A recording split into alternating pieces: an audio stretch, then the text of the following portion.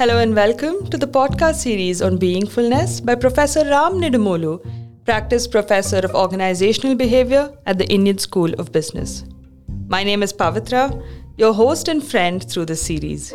With each emerging episode of this series, Professor Ram, through his narration of personal anecdotes and stories from the Upanishads, will help us break down the concepts of beingfulness. Make sure to stay with us till the end of each episode, where we pose a pressing managerial question to Professor Ram. In the modern workplace, each employee spends a minimum of 8 hours at work. Now, whether this is in person or virtual or even both in some cases, this is a very, very large part of our life. It's very, very detrimental to our well-being. So after hearing so much about the concepts of beingfulness through this series, I'm wondering if there is a way to incorporate beingfulness in our work. Now, luckily for us, Professor has led some research on this very topic. So let's hear from him. I also want to talk about another important aspect of beingfulness, and that is beingful work. And many of us are working in situations where we feel this sense of, what is this all worth it? Are we here just for the money? And sometimes the money is also not good enough. And we're always chasing deadlines. We're always on a treadmill in a way. We're, pressure of getting things done, pressure of, work overload, doing much more than what we're capable of, bosses putting pressure on us, team workers, the politics behind the workplace, and so on. So all this leads to this sense of, is this worth it? If only I could just throw this away and, perhaps do what I've always wanted to do. Perhaps it was to go teach in a school or to do some social work or healthcare, whatever it is that we dream of. We often find ourselves in that setting, especially in this pandemic, where we're also worried, is this the kind of work I'm doing really what I want to do in my life? Is this at all purposeful? Is this meaningful? So these kinds of questions come up. And I've been there many times when I was an entrepreneur, and when things really became bad, it would be, did I give up this comfortable, challenging life in academia, where I was stimulated mentally in terms of intellectually challenging and physically comfortable life? Was it all worth it to give up all that and to plunge into this setting where everything was seemingly out of control, everything was difficult?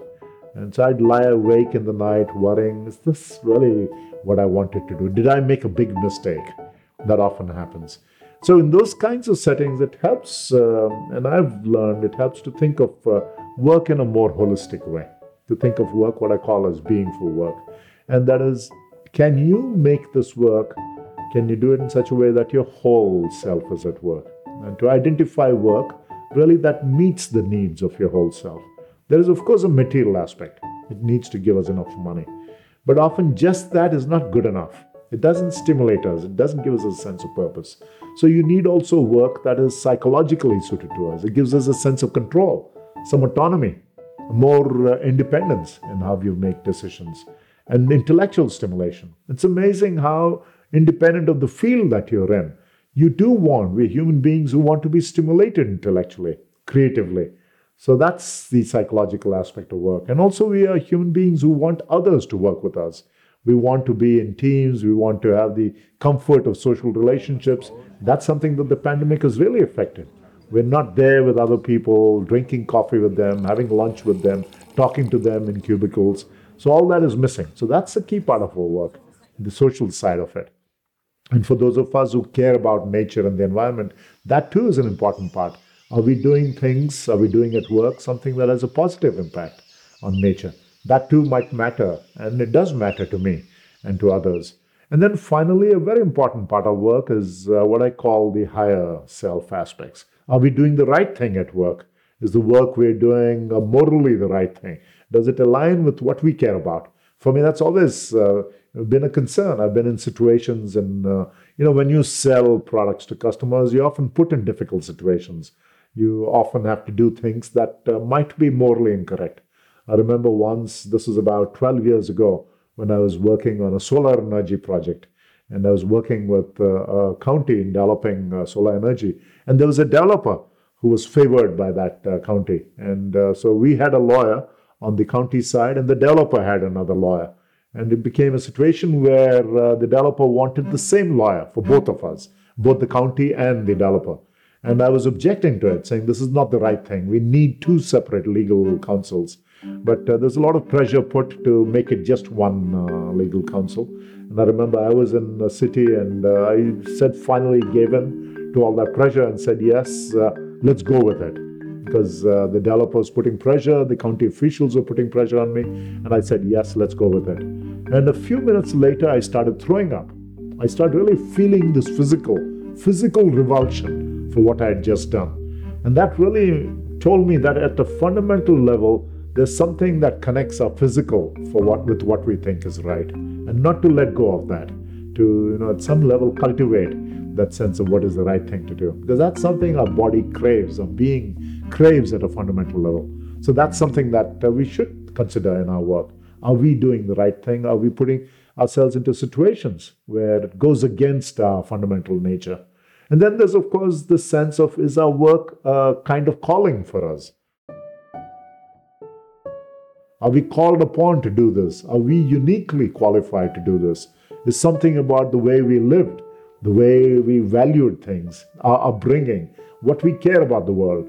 Is that what is exemplified by this work? If you were not there, would someone else do this work as well as you would? And if the answer is no, then that perhaps is a sense of calling. You feel uniquely qualified to do something, whatever it may be. It may be a small project. It might be a small task that may not make a big difference to the world. Or it might be a grand project. It might be something that transforms the lives of thousands of people.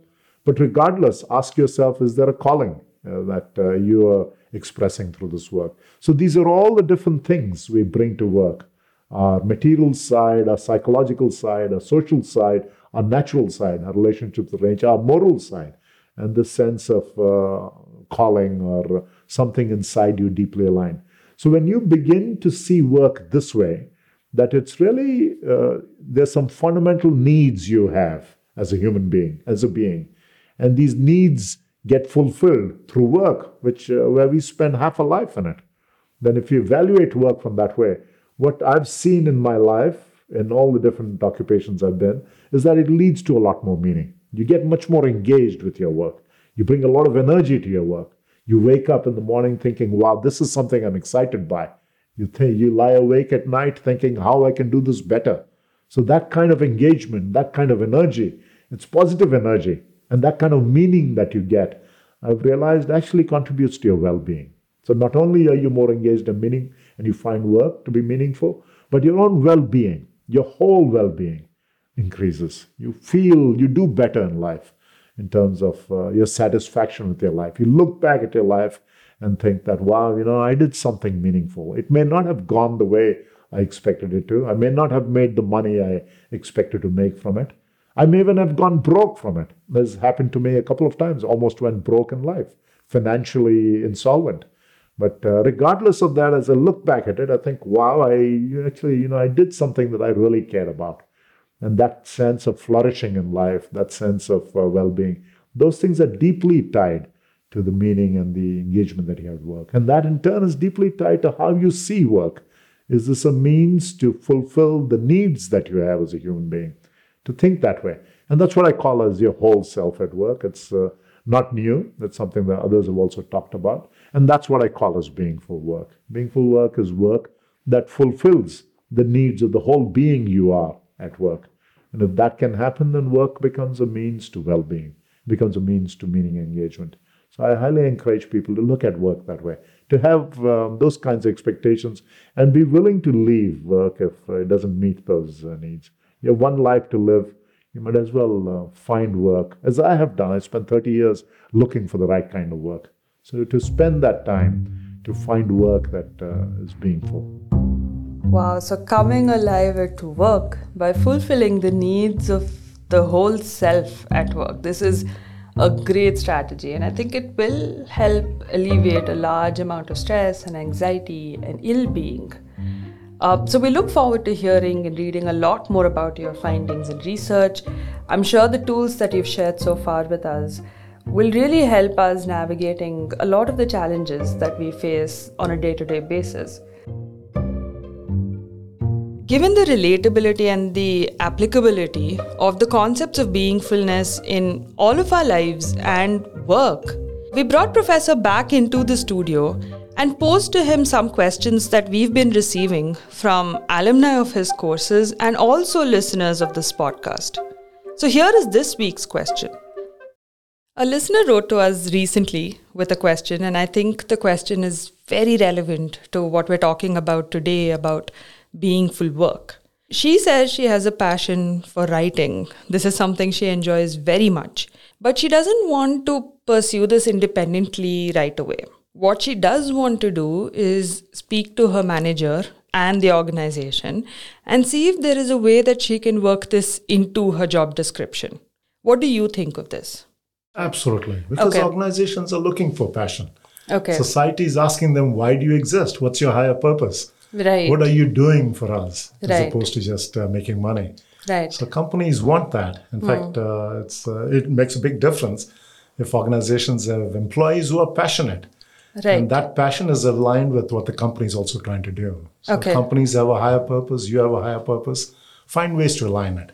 That's very critical. And it's rare. I mean, if I were a manager, I would say, wow, this is great. Let me find a way for my employee, especially with very high attrition rates going on now. People are leaving. Right? So this is a way to say, okay, here, use this in a way that we have a win-win. So if you have a passion, find a win-win. Try and find a win-win with your company where you're working.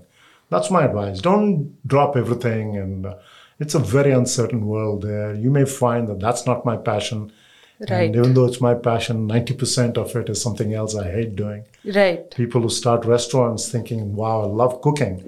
Realize that the cooking part is a very small part of it. Right? It's all about operations and getting customers and keeping the place clean and all that. And very little to do with cooking. So that's something to try out through your existing organization. And then you'll find that there are many such opportunities, just as in your case. Here is a way to, to find your passion. And the enlightened organization is the one that gives room for all these passions for their employees. Because they have the resources, they have the time, they have the people, they have the capabilities. So yes, so that's the main thing. Use both your head and heart. And be strategic about your passion. So this question comes up so often. Do you think that the organizations have something to do with it as well? Are they too limiting or narrow, or are they not creating enough opportunity for people to pursue their own passion? I absolutely agree. Organizations have until now narrowly focused on just a few things. And they've really not seen their employees as they see them as a resource, Human resources. Resources to be exploited, not something to be nurtured. It's not a source in that sense, that distinction. So they're now beginning to see as turnovers increase, many people wonder why they're working in the first place, the so-called Great Resignation. And the need to create working environments where employees are engaged. So so they're beginning to think a different way now. That how can we tell? That's the greatest energy of all, the passion of an employee. You don't then need to extrinsically reward that person. You don't dangle carrots. There are internal carrots that the employee is already feeding on. So I think this is how they should be thinking. What are these? And in the classes I teach, I talk about what I call the karma dharma. It's identifying your passion and combining your passion with your strengths and creating capital, social capital, natural capital. So in a way, you're contributing to yourself. Of course, money matters, which is material capital, to your own growth, which is human capital, but also to your organization and to nature. So in a way, to create that kind of healthy, vibrant, you are contributing, you're pursuing your passion. The organization's letting you do it and achieving its goals. Creating win-wins everywhere. So yes, I think organizations can and should do this. It's a huge untapped world where employees are seen as, you have employees who are really passionate about what they're doing. Customers will be taken care of. Customers, especially in service industries, that makes a big difference. Yes. So yeah, I think absolutely. Okay, no, this is helpful. Thank you very much for your time, Professor. This was very helpful. With this, we come to the end of season 1 of the Beingfulness podcast, where we traveled along with Professor Ram Nidamolu as he unpacked beingfulness for us. Stay tuned for season 2, where we plan on bringing in voices of beingful leaders and learning from them the real-life application of all these concepts that we discussed. I also hope this podcast was as enriching to you as it was for me. Personally, it made me or pushed me to think a lot more about my own personal purpose and also made me ask myself some important but difficult questions. But there's no one better to emphasize this than Professor Ram himself. You could be one day in a wonderful place and the next day, the next moment in a near-death experience. And near-death experiences really bring out much deeper things about life and about yourself that give you, I guess, the occasion for reflecting on it for the rest of your life. Because it's easy to return back to business life as usual in a way. And it's very easy, you get caught up. But once in a while, it's worth reflecting. There's something special. We are, in some ways, unique, I guess, snowflakes. Unique. And did we, did we live that life that was meant for that unique expression? So I would say that's something one should think about.